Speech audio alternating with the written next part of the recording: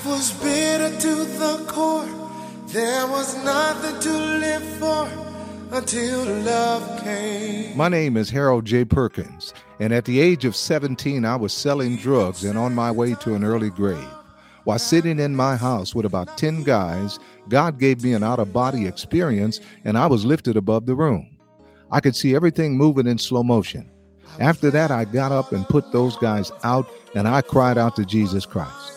He came into my life with liberty and purpose. Then I ran into religion. And it has taken me over 40 years to navigate through religion to fully understand what came into me that day. This podcast is to help put you on a faster track than it took me to get through religion and experience life, liberty, and purpose on a higher level. So get ready. We're about to start a revolution.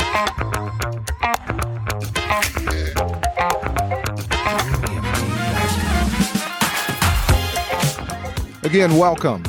On this episode, I'm going to get into what I said I would talk about on the last episode. We're going to look at some scriptures that tell us who we are in Christ that should amaze you and have you wondering why we are not dominating on earth as the people of God. Scriptures that should raise your expectation, that should have you looking for supernatural power in your life, power to prosper, power to heal and to heal others, power to be delivered from whatever bondage, and power to impact the world for good. But first, I need to give you some history to understand the power that's about to come on the earth. You know, if you've been listening for a while, you've heard me talk about Joel chapter 2, which talks about a people that will manifest on earth, that they would be a people like no other people has ever been on earth. Now, to understand of what's about to happen and to set an expectation for it, you need to know some history on how God has operated in the past and how throughout history, God has turned up the power when he found someone that would believe him. Let's start with Abraham. God told Abraham that he would give him a land. He showed him the land and made a covenant with him where he swore that he would give it to him. But he also said to Abraham that his future seed would be strangers in a land and would be afflicted for 400 years, but that he would bring them out after 400 years and give them the land that he has promised to Abraham. So after 400 years of bondage in Egypt, no miracles happening, God shows up to one man named Moses. He shows up in a burning bush and spoke to him out of that bush. He told him to go to Egypt and bring his people out. And when he went to Egypt, God did miracle after miracle after miracle, and they left Egypt with most of the wealth of Egypt. And God, over time, turned these former slaves into a mighty army that went and took the land that God had promised Abraham. And they did it with God performing miracle after miracle after miracle. But they got in the land, and after a while, they got away from God and went into bondage again. And it was a period that they didn't see God moving with miracles like they had seen him before. Now, I'm going to jump thousands of years forward now to right before Jesus came. God's people were under Rome's dominion at that time. The supernatural, the miracles were not happening like they happened in Egypt. But there was one man named John the Baptist. He was out in the wilderness, not in the synagogue, not in the church of today. He was crying out in the wilderness saying, there is a deliverer coming. And he was talking about Jesus. And one day, here Jesus comes to be baptized by John. And John said, this is the one that God sent. And Jesus began to do miracle after miracle after miracle. Now, after Jesus died for our sins and rose again from the dead, his disciples continued moving in this supernatural power and doing miracles. But eventually, the miracles stopped, and the church went into a period called the Dark Ages. No miracles happening at this time. Now, I'm going to jump all the way forward now from there, all the way to the early 1900s. In the early 1900s, there was something called the Azusa Street Revival. A man by the name of William J. Seymour and other men were waiting on God, seeking God, and the power of God fell. And from about 1906 to about 1915s, miracles were happening again. People were being healed. People were being delivered. People were being set free. Now, I'm going to fast forward even further. Let's go to 1945 and 1946. There was something called the Healing Revival that began. Oral Roberts and others were having tent meetings, and there were documented miracles that were happening where people were being healed.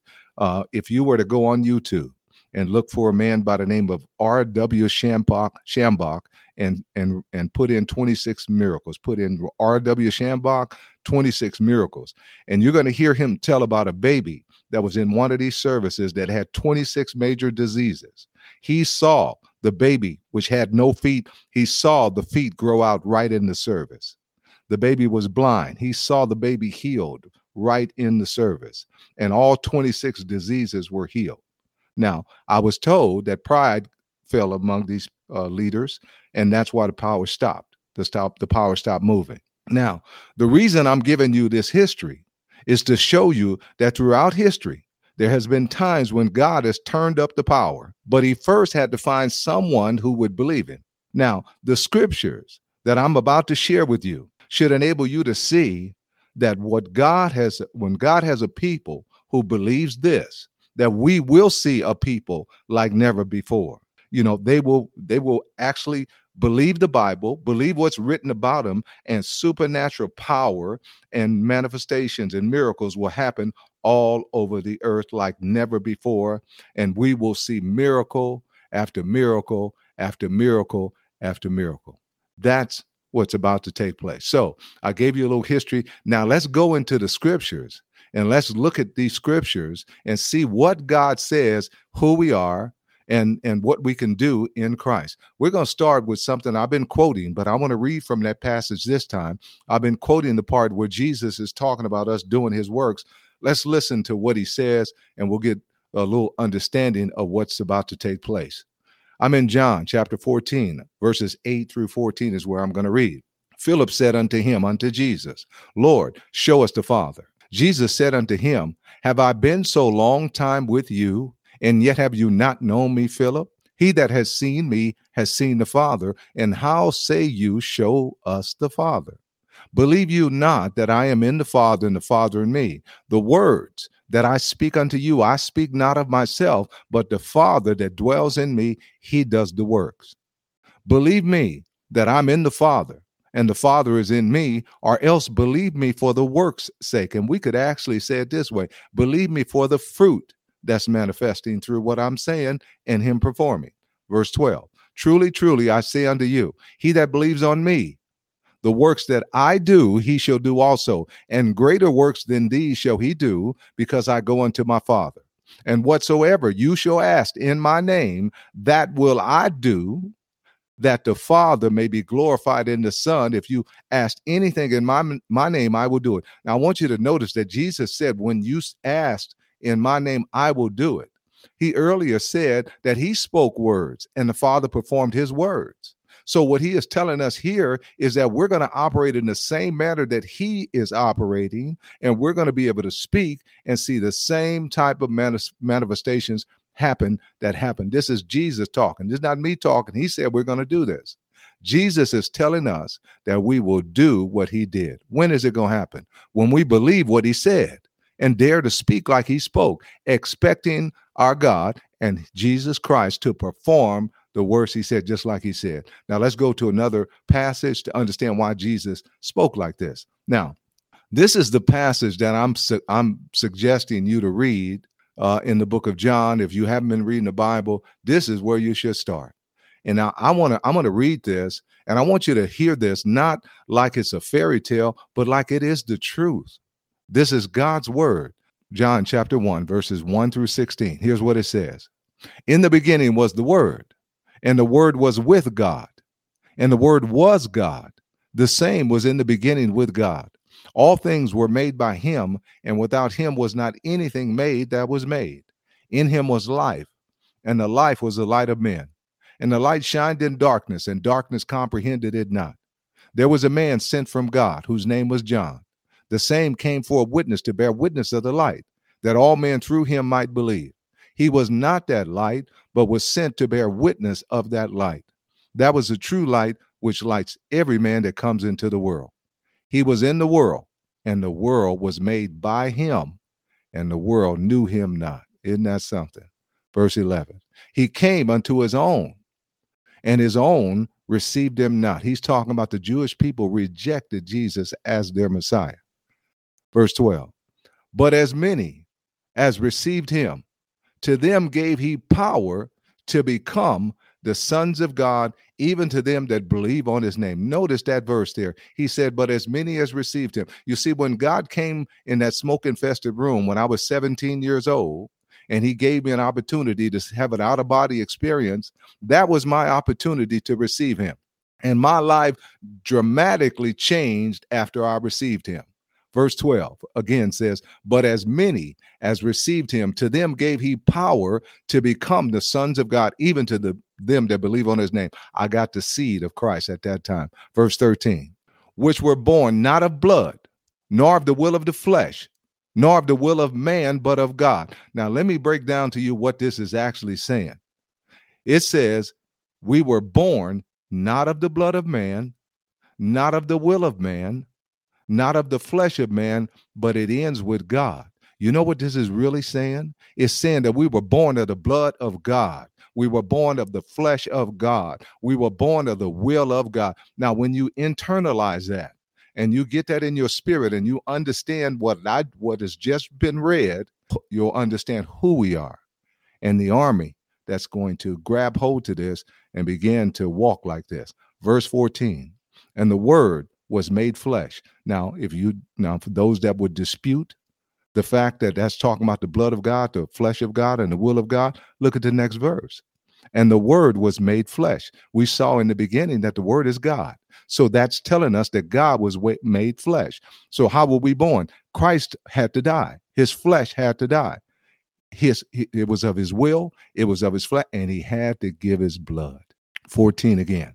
And the word was made flesh and dwelt among us. And we beheld his glory, the glory as the only begotten of the Father, full of grace and truth.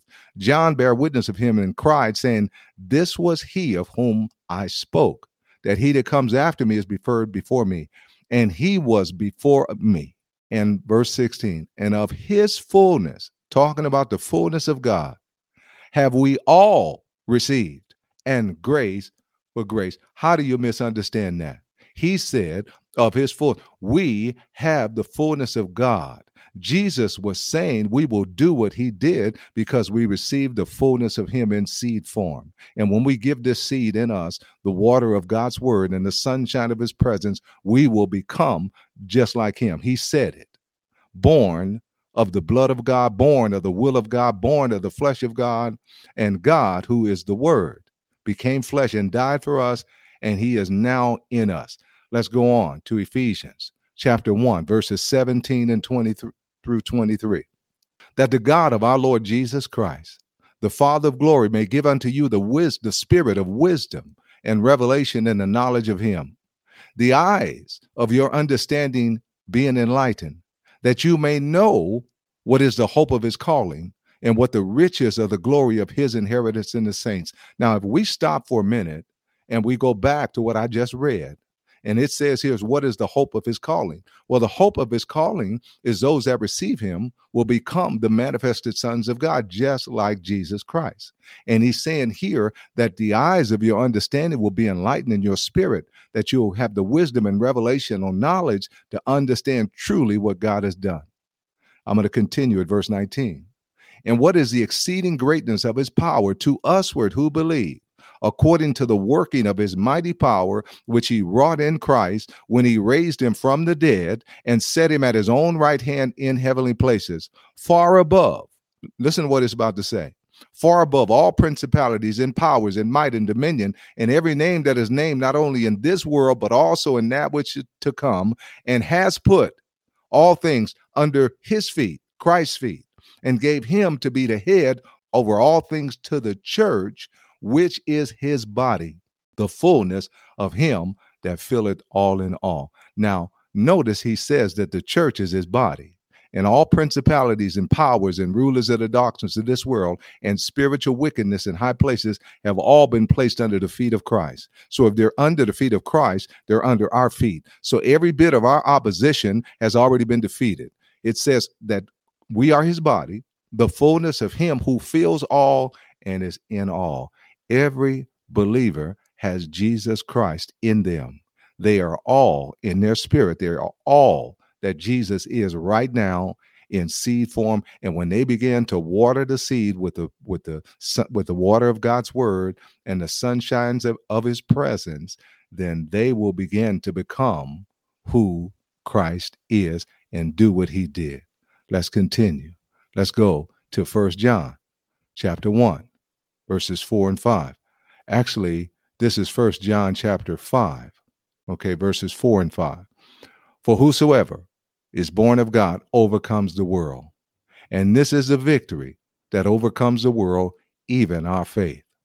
Who is he that overcomes the world but he that believes that Jesus is the Son of God? You see, Jesus has already overcome the world. And the world has to do with everything our enemy, Satan, brings against us. Jesus has already overcome it. And through faith in who we are in Christ, we can overcome lack, sickness, disease, everything by faith in God and who we are. Now, it's not going to happen overnight. You're going to have to stand. The enemy's going to put up a fight. But you have to have these truths built into your spirit to understand that this is who you are, and you relentlessly refuse to be denied what's available to you. Let's continue. Galatians chapter 3, verse 13 and 14. Christ has redeemed us from the curse of the law, being made a curse for us. For it is written, cursed is everyone that hangs on a tree, that the blessing of Abraham might come on the Gentiles through Jesus Christ, that we might receive the promise of the Spirit through faith. Now, the enemy would have you to think that you're still cursed. That's not possible. If you're in Christ, you are no longer under the curse. Now, he'll paint a real strong picture to make you think that you're cursed and you're not blessed. But here it says that Christ has redeemed us from the curse of the law because he's hung on a tree. It would be unjust for Jesus to hang on the tree for your sins, for the curse, and God still put it upon you. That is a lie, and it cannot happen. And notice the next verse says in 14 that the blessing of Abraham might come on the Gentiles through Jesus Christ, that we might receive the promise of the Spirit through faith. You see, the blessing of Abraham, God promised Abraham the world and everything in it. And if you and I are the seed of Abraham, which is Christ, then we are possessors of everything. We just have to stand our ground and be determined that we're going to see this come to manifestation in our lives. See, our deliverance is not coming. It's already happened. And it's through stubborn faith in who God says we are and who he has made us. That's what's going to bring it to pass. Now, let's continue.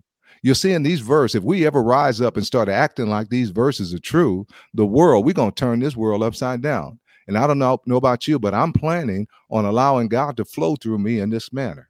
Hebrews chapter 6. Now, this one here, listen to this with our religion. Okay, listen to this verse. Hebrews chapter 6, verses 12 through 15. That you be not slothful or lazy, but followers of them who through faith and patience inherit the promise. You need both. You got to have the faith, and you got to be patient to wait on God to do what he said. Verse 13.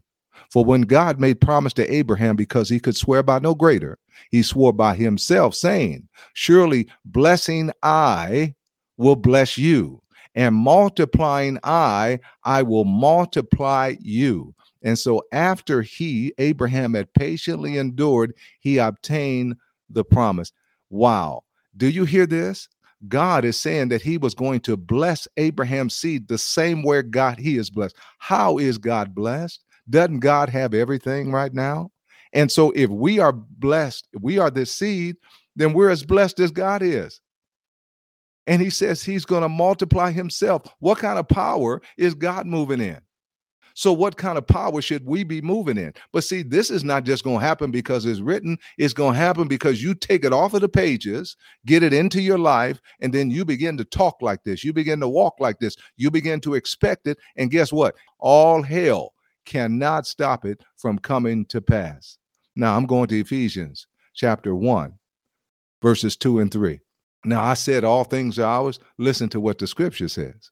It says, grace be unto you and peace from God our Father and from our Lord Jesus Christ.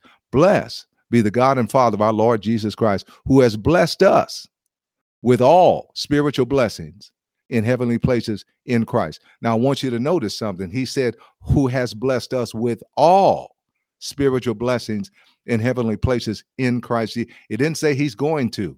It says he has. Now you have to understand that everything in the natural, this world, started in the spirit. And he's telling us right here that all spiritual blessings in heavenly places are already ours in Christ. God will have a people in this day that believe this. And the question is, will you be one of them? Now I'm going to go on to Ephesians chapter 1. I'm going to continue, I should say. Listen to this and listen to who we are. I'm at verse 4. According as he has chosen us in himself before the foundation of the world, that we should be holy and without blame before him in love, having predestined us unto the adoption of children by Jesus Christ to himself, according to the good pleasure of his will, to the praise of the glory of his grace, wherein he has made us accepted in the beloved, in Christ, in whom we have redemption through his blood, the forgiveness of sin, according to the riches of his grace, wherein he has abounded toward us in all wisdom and prudence, having made known unto us the mystery of his will, according to his good pleasure, which he has purposed in himself, that in the dispensation of the fullness of time he might gather together in one all things in Christ, both which are in heaven and which are on earth, even in him. I want you to notice he said that he has gathered everything in Christ. And so when I say to you, and the Bible is saying all things are ours, the reason why all things are ours is because we're in Christ. And once we come to understand that, and we understand what is really available to us, and we put our foot down, we will see it. You see, let's go on to one last scripture I'll cover here. I'm in Hebrews chapter 2. I'm at verse 14 and 15. This scripture, I meditate on this scriptures before I get out of bed. Before my feet hit the floor, I meditate on this scripture while I'm laying in the bed. Listen, for as much then as the children are partakers of flesh and blood, he himself, Jesus, likewise took part of the same, that through death he might destroy him that had the power of death, that is the devil, and deliver them who through fear of death were all their lifetime subject to bondage. You see this? This is telling us that no matter what we're facing, if we're in Christ, we wake up in the morning with victory every morning because Jesus has overcome him. It says that he destroyed him. All that the enemy can do is try to show you something. Look, see, feel. It says that we've been delivered who through fear. So what does he try to do? He tries to show us something, to put something in front of us, to make us believe that what he's placed in front of us is true, but it is not. It's a lie. See, he has already been defeated. And it's when we understand that we believe God regardless of what we see and feel, and then we meditate in these truths. You know, it's just like when you were in school. You know, you had to prepare for a test. You had to internalize what you needed to answer those questions. It's the same with the test of life. Satan will consistently bring things against you. And so you're going to need to have internalize who you are in Christ. These truths that I'm talking about here now, that your response is in faith and not in fear. He is defeated. All he is a bluff. He's got a bluff. He's a deceiver. He wants you to look at what he can put in front of you, what you feel. But when you stand true with what the word of God says, this is why you need to know the word. This is why you need to internalize it. And when you do that, guess what? We will walk like Christ. And we will believe what the word of God says. And every challenge that comes against us, we will believe that we already have the victory in Christ. Okay, so with stubborn faith, we hold our ground and believe we are on top. And guess what? Defeat has to run away to these kings that we are on the earth. Let me say right here, if you don't know our living Savior, Jesus Christ, you can get to know him now. Pray this prayer with me. Say, God, I believe that you sent your son, Jesus Christ, to die for my sins. Jesus, I accept you into my life as my Lord and my Savior. Help me to live this life. Thank you. That's it. It's that simple. If you believe what you just prayed, he has come in. Start reading the Bible for yourself.